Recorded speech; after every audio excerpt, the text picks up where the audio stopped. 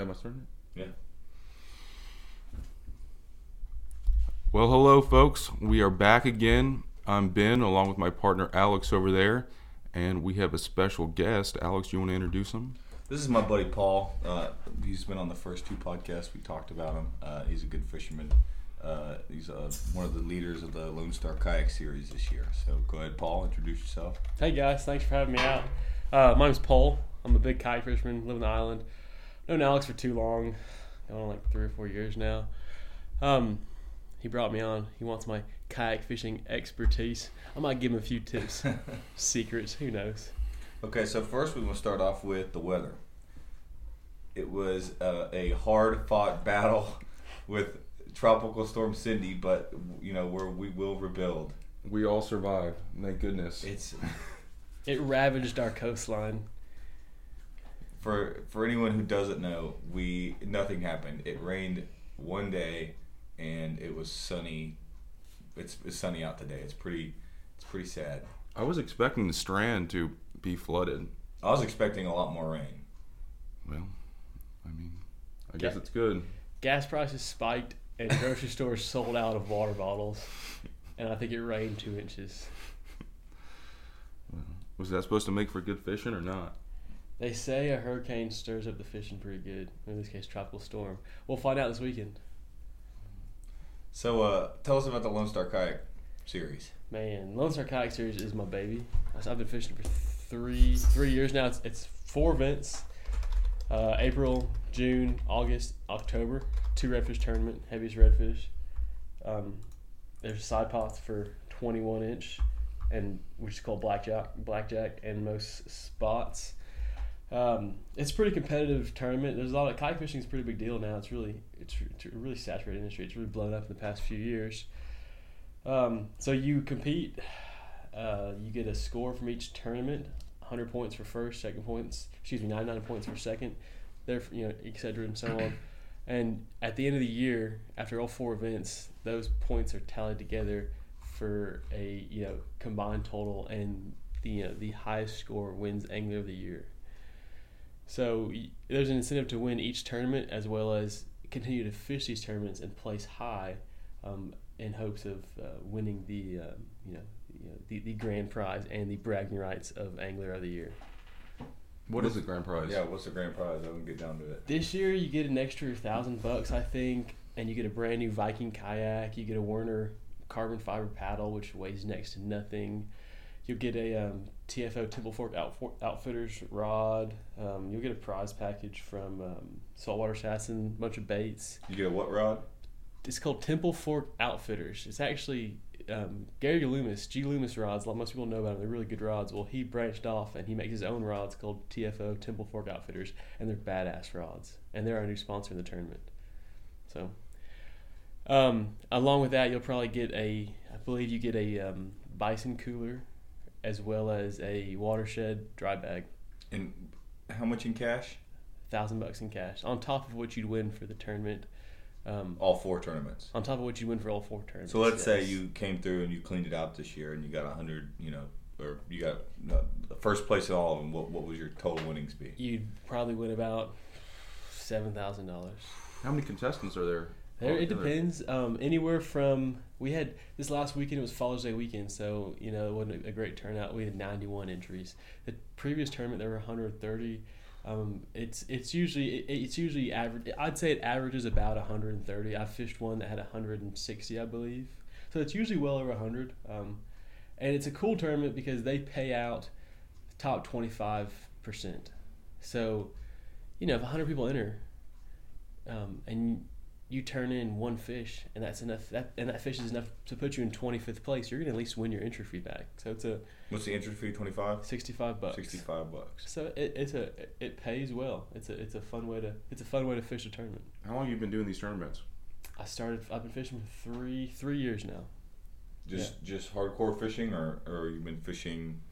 Like you've been fishing the tournaments for 3 years. How long have you been fishing total? I've been fishing my entire life. I started kayak fishing before this kayak fishing craze came about. Me and my dad bought kayaks before I could even drive. I think I was 13. And we'd come down and we'd fish Virginia Point right there by the causeway and catch a few flounder and just kind of dick around. And then as soon as I turned 16, me and my buddy Elliot would be down here every single weekend with our kayaks. So I've been kayak fishing, for what's that, 13, 14 years now. Before the craze started, huh? Before you could even buy a kayak with a rod holder on it, yeah. Way Really? before the craze. Oh yeah. Wow. What kind of kayak do you use? I've got a couple. He's got like 4 of them. Oh, you're a hoarder, huh? I'm a kayak hoarder. I've got a I'm actually on the Vibe Kayaks Pro team, so I've got a Vibe Sea Ghost, which is it's a pretty badass kayak for the price.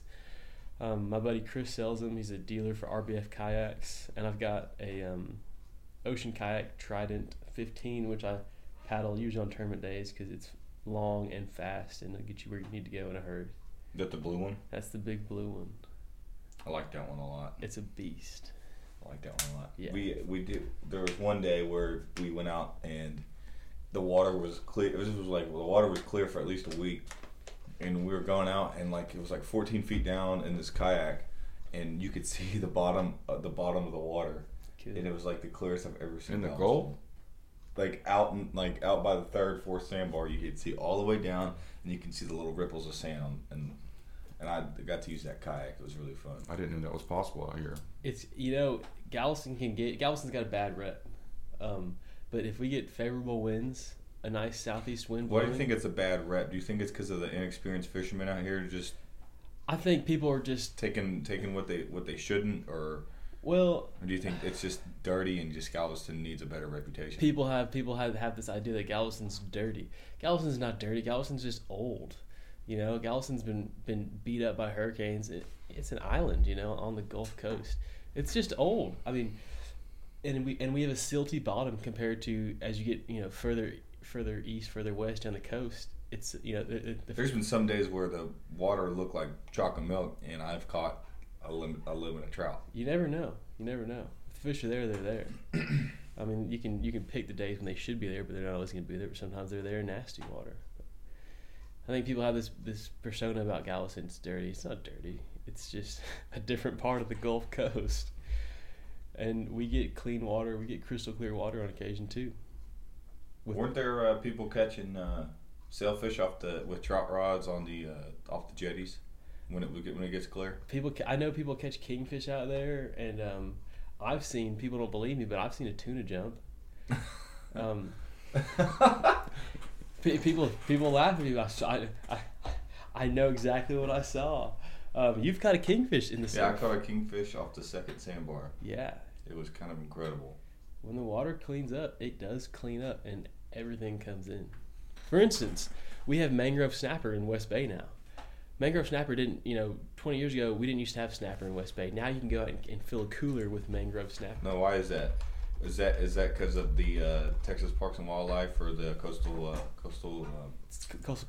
Conservation Yeah, Association? CCA. Well, that all that benefits our fisheries, but it has to do with proper conservation and just water temperature. Water temperature has risen a little bit in years. It kind of brings them up. Do you think we'll see a arrival of snook in Galveston, or do you think that's too far? No. See, snook is essentially like you hear about Texas Slam. Yeah, I just think it's really weird how in South Texas, that's where snook are, and then only you get this huge gap from kind of I guess Matagorda all the way to Florida, and then there's no snook in between. It seems like it, but they're making a slight comeback. I've got a buddy who's caught 2 this year already.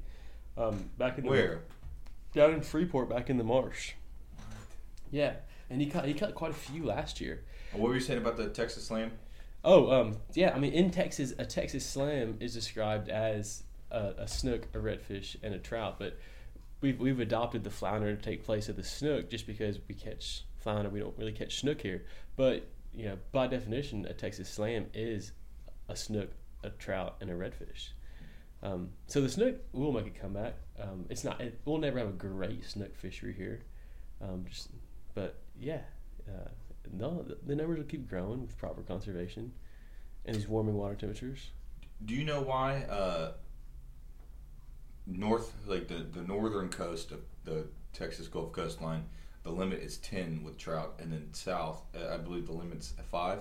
Yeah, that limit's gonna catch up to us pretty Why soon. is I that? think. Just because of not as good conservation down there, or people overfishing, or You know, I don't have the answer to that. I could speculate and say the numbers that they probably went out and did a study and saw the numbers were down a little bit. So like we're going to cut down these numbers, or possibly that area held a large number of really large spawning fish, and they're like, well, we want to cut down on the numbers here because we don't want as many of these large spawning fish being taken out of the population. so bigger fish, healthier population. Yeah, and because and them cutting down on those limits, within 2 years I've seen a massive change. If you follow these accounts out of Matagorda, Follow them on. Instagram, on Facebook, these guys running Gun Adventures, they fish out of Matagorda, and man, they slay the trout, and they catch big trout regularly. In those South Texas areas. Well, in Matagorda, just south of us, and Matagorda has always had a great fishery. It's always more or less been known for redfish, but in the past few years, the trout fishing has it is blown up out there, and I think a lot of that has to do with the conservation efforts and then adjusting the limit from 10 to 5. You just did a podcast with CCA, didn't you? I sure did. Did you like that? Yeah, that was cool. What's the lady's name that does that podcast over there? It's not a lady. His name is Shane Bonnet. Oh, I'm he's a cool guy. He's catching heat for that. The long hair. No, he didn't have long hair. Who was that on the picture that you had on Instagram? That was Drew. No, there was a lady. There's at an old some- lady. Oh, we were at Kitty's Purple Cow in Surfside, Texas. If you don't know about it, you need to go there. Kitty's That's on Blue Water Highway, right? It's on Blue Water Highway. It's a little purple burger shack. It's been there forever. It's a landmark in Surfside. If you fish out there, you know about it. Okay, so tell me about the guy who does the podcast over there. Shane Bonnet. He's the coastal he's the advocacy director for CCA, and he's got the Coastal Advocacy podcast sponsored by CCA. He works for CCA. He's a cool guy. He used to work for Texas Parks and Wildlife. He used to manage the hatchery down in Freeport. He's been around this his entire life. He's very knowledgeable about it, and he really loves it. He was pretty active in the recent change about getting the red snapper season adjusted. I don't know if you know about that. They reopened red snapper season this year. Really? Yeah. About time. Isn't that amazing? 3-day season, and they reopened it because it got so much backlash and so much grief because they give us a 3-day season and they just keep giving more and more to these commercial What's guys. the limit? The limit's 2. Two. It's been 2 for a while. I remember going out and I don't know if this was breaking any laws, but it's sometimes we was the day in 2014 when the seaweed was real bad, and we went out and we started just doing dead drops with piggy perch, and we were catching scamp, a bunch of scamp, and we caught a red snapper, and then it was all the fishermen were like really pissed off, and they really didn't like catching snapper because it was to only give a 3-day season, and the restrictions on it were ridiculous. And Are those game wardens out there making sure everybody's following those rules? No, and you know what? The game wardens aren't out there because outside of I think it's 5 miles, maybe it's 10. I'm not sure. I should know that. It's federal water. So, but inside of state water, snapper season is year round. Inside of Texas state water, snapper season is year round, and you can keep 5. What's the limit offshore? Offshore, it's federal waters is 2. So what happened because all this like limiting our snapper season nonsense. Because the populations are down, which is the dumbest thing I've ever heard. You go out there and you drop down, you cannot help but catch a red snapper. Yeah, that's what I was trying to get. It's at. like throwing a piece of dead shrimp off a boat ramp where there's a fillet table. You're gonna catch a gaff top within a second. But so people would go offshore, catch these snapper, and run back into state waters and say, "No, I caught him within 10 miles," and it wasn't. These directors in Texas were basically like saying like, go for it, like do it, stick it to the government for laying a 3-day season on us. Go catch some snapper and come back in state water. We're not gonna mess with you. And I think it's kind of been an unwritten code because it's it's not irresponsible fishing that they're doing. No, it's not. Because the population's healthy. The population is incredibly healthy. So why are they sticking you on with the 3-day season? I think a lot of it has to do with lobbying for like these commercial guys, because this quota is worth so much money to these commercial guys, But isn't there also an issue with the guys who are doing commercial fishing and they're not getting the proper permits or they're overfishing?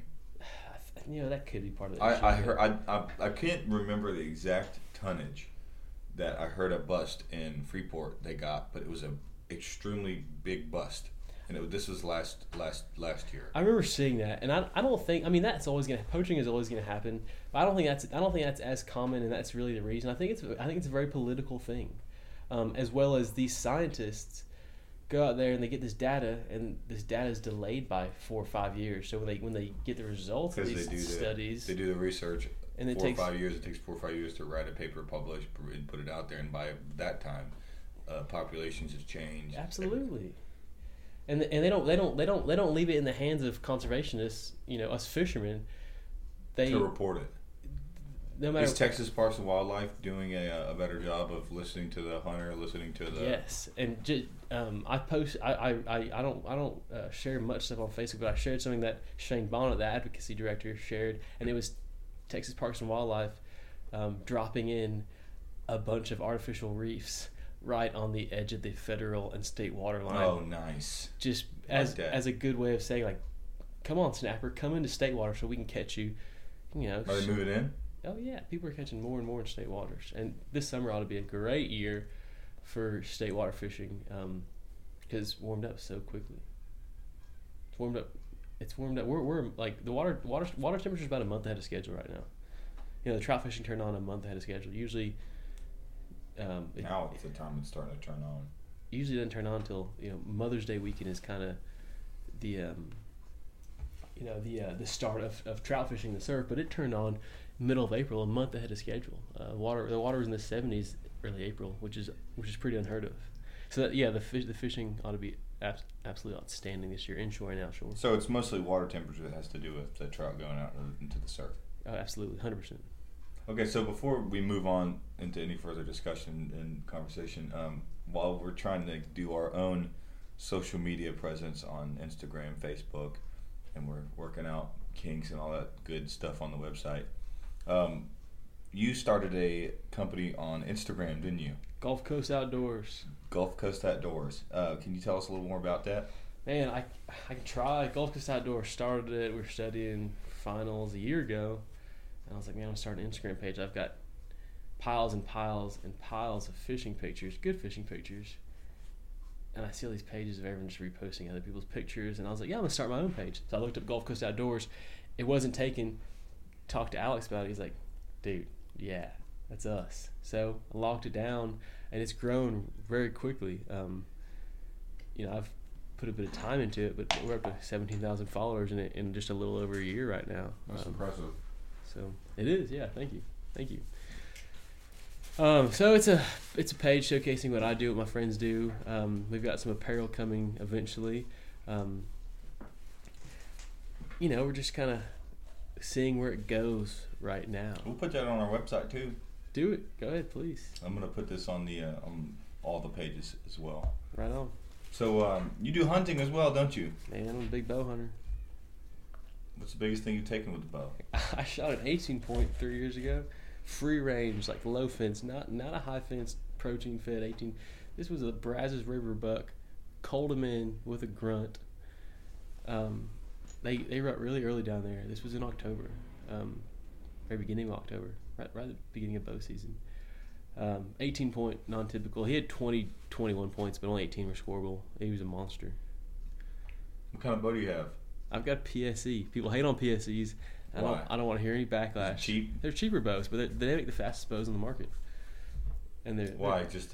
They've always made fast bows, and currently the fastest bow on the market is made by PSE. But people have this. There's a status thing in the bow hunting industry. Gotta have Hoyt. You gotta have a Hoyt. Well, Hoyt. I love Hoyts, but more in particular Matthews. You gotta have a Matthews. Well, Matthews are like. They're the most, they're the high dollar bows, but they don't have the speed that Hoyts or PSEs have. But it's a Matthews. I've got a Matthews. It's like having a Benelli shotgun. I have a Benelli, so it's I have a Benelli shotgun, and you can use an old Remington 870 and go out there and do just as much damage. But yeah, it's very comparable to that. It's a status thing. What's the price tag on one of those Matthews? They get expensive, don't they? Hell, yeah, they do. Got over $1,000. Jeez. Damn. Yeah. And that's not even, and that's base, right? They don't put any.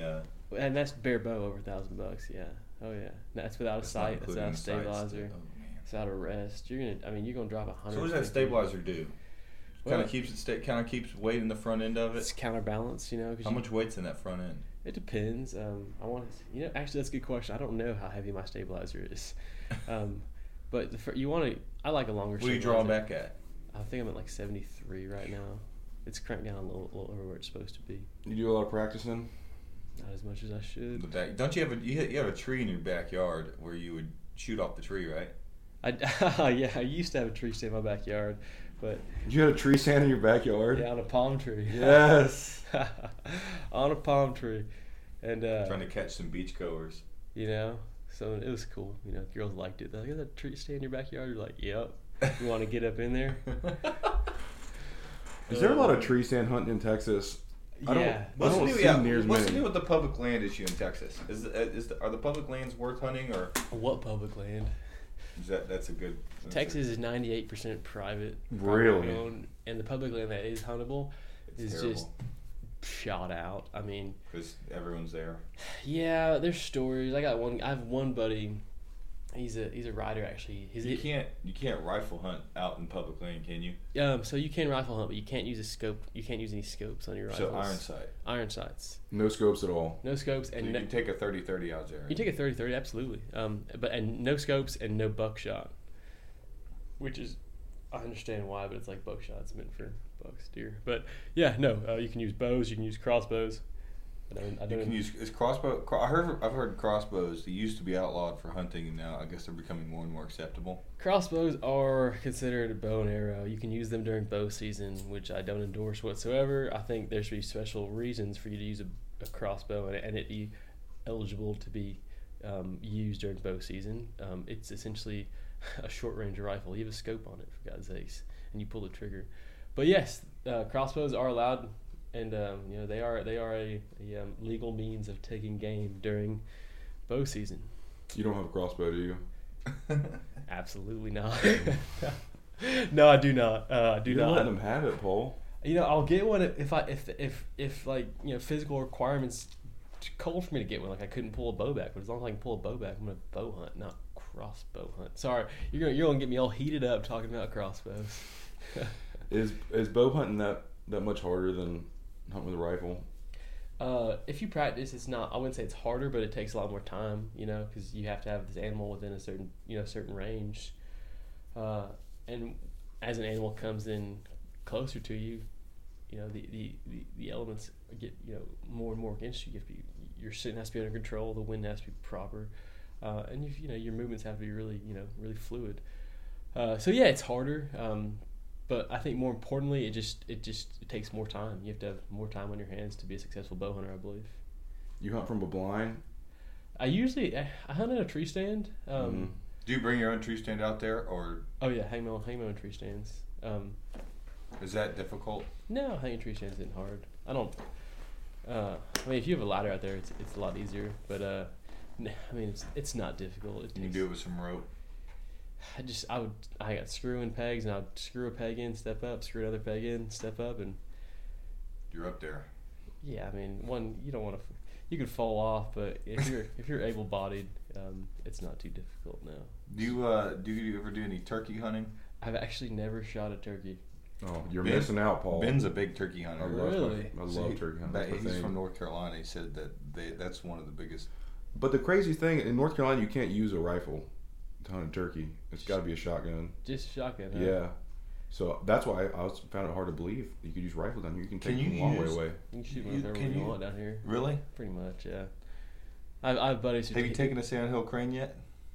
No. No, you Didn't- want to, don't you? We laid up for sandhill cranes this year, and they've been coming down on this one piece of pasture. We laid up for them, and we laid in one spot where they'd been, and then all of a sudden we were facing the wrong direction. They were about to land right behind us. All of a sudden we just heard, and we turned around, And right behind us, there's about 30 sandhills about to land 20 yards behind us. And they have great eyesight. Sandhills have amazing eyesight, as most birds do. And we turn around. And they're like, pull up. And it was just too late. And so we hunted them. I think I hunted them 4 days in a row after that. And they wouldn't come near as close as they did the one day. They wouldn't come back. They're smart birds. They're really smart birds. So took some shots at them, but did not shoot any sandhills. Wait, where was this at? This was at the ranch down the west end. There's a big old piece of property on the west end of Galveston I got access to.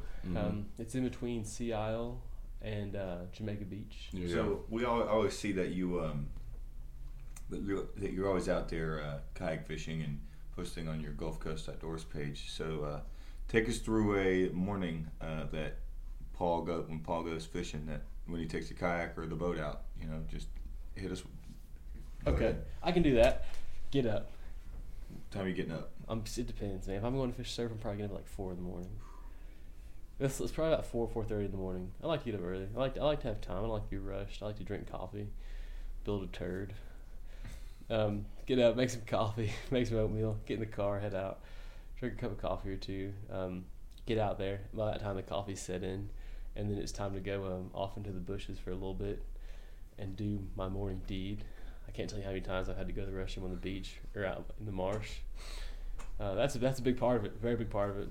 Because once you get a kayak, what do you get to do, So that's a big part of it. And get in the water. I like to get in the water nice and early.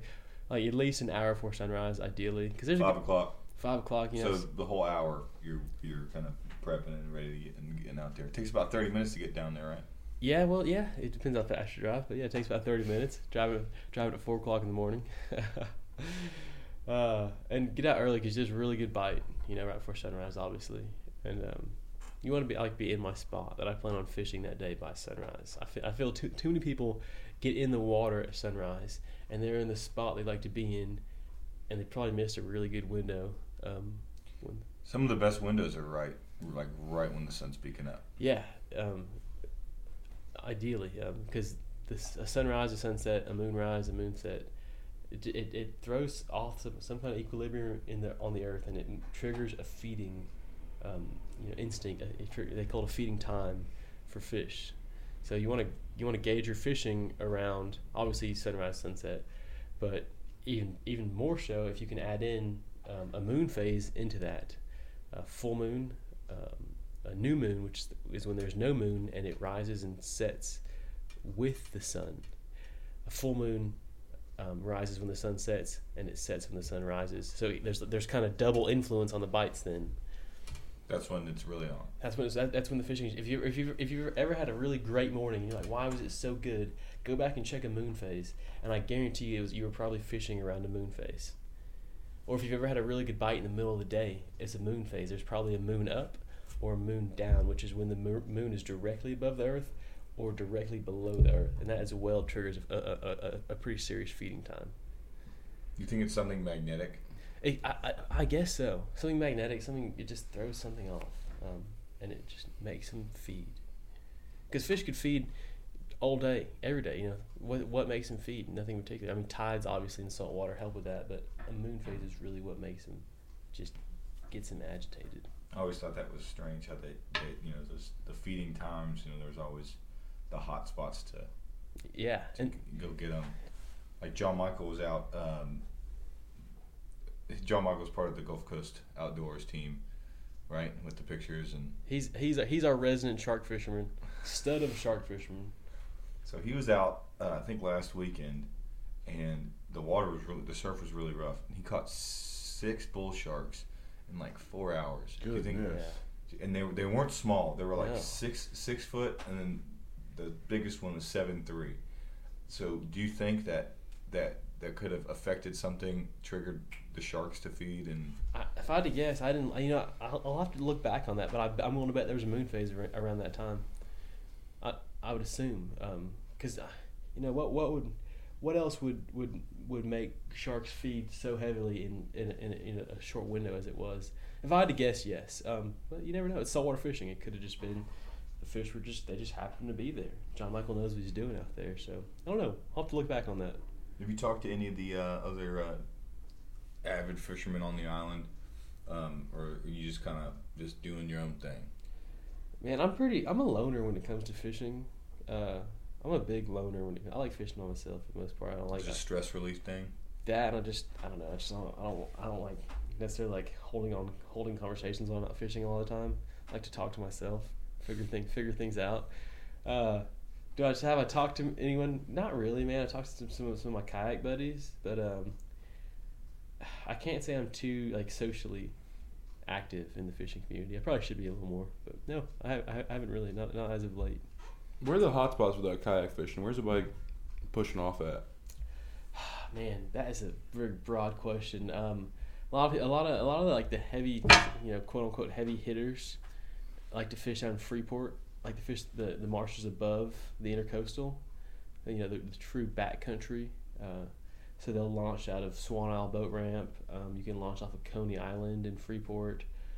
You might launch into Christmas and fish the marsh around where Coal Pass dumps into Christmas Bay.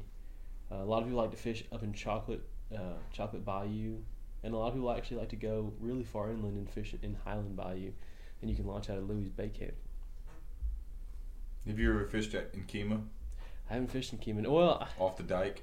I've never done any dike fishing ever. I've launched a boat off there and ran up in Trinity and waded, but I've never fished around the dike. No. I know people catch a lot of big bulls out there, and I know summertime people go set up their big old stage lights and generators and absolutely tear into the trout out there. And that's something I'd really like to do. What about the flounder over in the bays? They got a healthy population. Yeah, flounder fishing is really a few years ago the flounder run was just, for multiple years in a row, the flounder run was really slow. It was really crappy, and I think the populations, quite like everything else, have really grown. And the flounder fishery is pretty tremendous down here. It's hard not to go out on a day of inshore fishing and not catch a flounder, because usually you're not going out targeting flounder, and if you are, if you know what to look for, you can almost always be successful. But if you're going out just inshore fishing, you're probably working baits a little faster than flounder like, but you're probably going to catch them anyways because our population and our fishery is that good. Well, you've been to one of my flounder spots, and we tore them into them that day. Yeah, that was a really fun day. We were almost stepping on those things. What advice can you give the weekender who's coming down that wants to go fishing? Just get out there. Like if you don't know too much about it, just find something you like the look of and get out there. Throw whatever you're throwing with confidence. Confidence is huge. If you have no confidence in what you're using, you're probably not going to catch anything. As well as if you're not having fun. Positive mindset will make you so successful in anything, fishing included. So stay positive. Throw baits you're confident with, and stick to it. Be persistent. Don't be afraid to change it up if it's not working. Now, a word of advice to the active fisherman, the active angler who probably be listening, and I don't know, just word of advice. I think this is the biggest thing. I already touched on this. Look at moon phases, man. Moon phases, fishing the right time has really elevated my fishing, because you can go fishing any time of the day, but if you can plan your fishing and fish efficiently, you're going to be more successful. If you only have a limited amount of time on the water, fish when the fishing's good. Try to put together a moon phase and a particular tide phase, and your chances of success are going to skyrocket. So fish efficiently. Don't just go fishing necessarily because you want to. I mean, if you want to go, but try to find the ideal time to catch whatever you're targeting. How far out can you plan these moon phases? You can look at them. You can look at a moon phase for a year. And they're accurate? Oh yeah, 100%. There's no science to I suppose it is a science, but there's no. It's not like meteorology, which is a guessing game, an absolute total guessing game. No, moon phases are, the moon is going to do this. It's going to be a new moon. It's going to go to first quarter. It's going to be a full moon. It's going to go to third quarter. It's going to go back around. There's nothing to it. You can look at any solar charts and find that out. What I like to check is a website called tides4fishing.com, and it'll give you the tides, it'll give you the moon phases, and it'll give you the influence on the bite. Like it'll have a 3-star rating. 3 stars is like, heavy feed Get out time. there. Yeah. Go. Don't just tell the lady at home, hey, sorry, I'm going fishing. Exactly. Like, make an excuse, get in a fight with your girl, whatever you got to do, break up for the weekend, whatever you got to do, get out there. Yeah. So that for the that's a bulletproof way to really elevate your fishing without having to do too much research and learn too much about that. So I've got to ask this. This might be a dumb question, but that eclipse is coming. Is that going to affect? Are you going to have like monster mutant fish come out of the bay or something? Oh yeah, like 3 gilled fish, all kinds of crazy things will come out. Then, yeah, I don't. This is going to be interesting because this is the first time happening in a long time. So this eclipse is what's happening with this eclipse. The moon's eclipsing the sun, or yes, the moon's going to come in front of the sun. It's not going to be a full eclipse in Texas, but it's going to be a partial. At least half of the sun's going to be covered up, I think. Yeah. I imagine that will have some serious impact on the fishing. And if you check that website, I'm sure it'll have the times laid out when the fishing will be really good around that. You're going to South Carolina, right, Ben? Yeah, it's going to be a total eclipse up there. It's going to be. I just want to see that. I really want to see that too. So what time of day is this eclipse going to happen? It's happening at 2 on the East Coast. It's like 2:45, and obviously it's coming from west to east. So I'm assuming it's gonna be a little bit earlier here. Well, that'll be neat. I don't know that I've ever seen that. That'll be cool. Are you going with him? I don't know. I'm thinking about it. I know you're asking me about that. I asked Paul to go too. We should go up there and go to Charleston and have a good old time. I've heard so much about Charleston. I would love to go there at some point. I hear it's like the true South. It's amazing, dude. It's beautiful up there. You'd like it. It's expensive though. That I've heard that as well. Very expensive to live there. That's what I've heard. But a lot of anglers up there, mostly offshore guys for the most part. Charleston has that, like, they've got that low country, like chasing redfish in the grass, like a skiff life kind of. It's a big fly fishing community. And other than that, yeah, it's all offshore stuff. You do offshore fishing? I'd love to. I just don't get to go very often. Yeah, it's expensive. Man. It is. Yeah, it's expensive, but I don't get to go very often. Inshore fishing's my baby. I would love to. I would probably get into offshore fishing just as much as I get into inshore fishing, but You have a flat bottom boat or anything? Yeah, I got a little skiff. You take it out much? Not running right now, so no. I'm a kayak guy for the most part. We got a little John boat I run around very often, but Scat. no, that's the skiff. It's not working. That Drew needs to get prepped up. Yeah, when Drew comes back. But we've got the SS Minnow Johnson. That's a little John boat, and What an amazing name. the SS Minnow Johnson. She's a bad little girl, and she gets you where you need to be for wade fishing. But I most importantly just use that as transportation, dragging my kayaks out somewhere so I can go fish in the marsh, chasing redfish around. Get skinny, put the kayak in, and just go dangerously skinny where these redfish are just crawling around. You can see them in the water. So I got another question. It's about Gulf Coast Outdoors. What do you plan on doing with Gulf Coast Outdoors? Man, I'm not sure exactly yet. It's taken off so quickly. We plan on for sure in the future we'll have a line of shirts coming out. So these sponsors were these sponsors you got.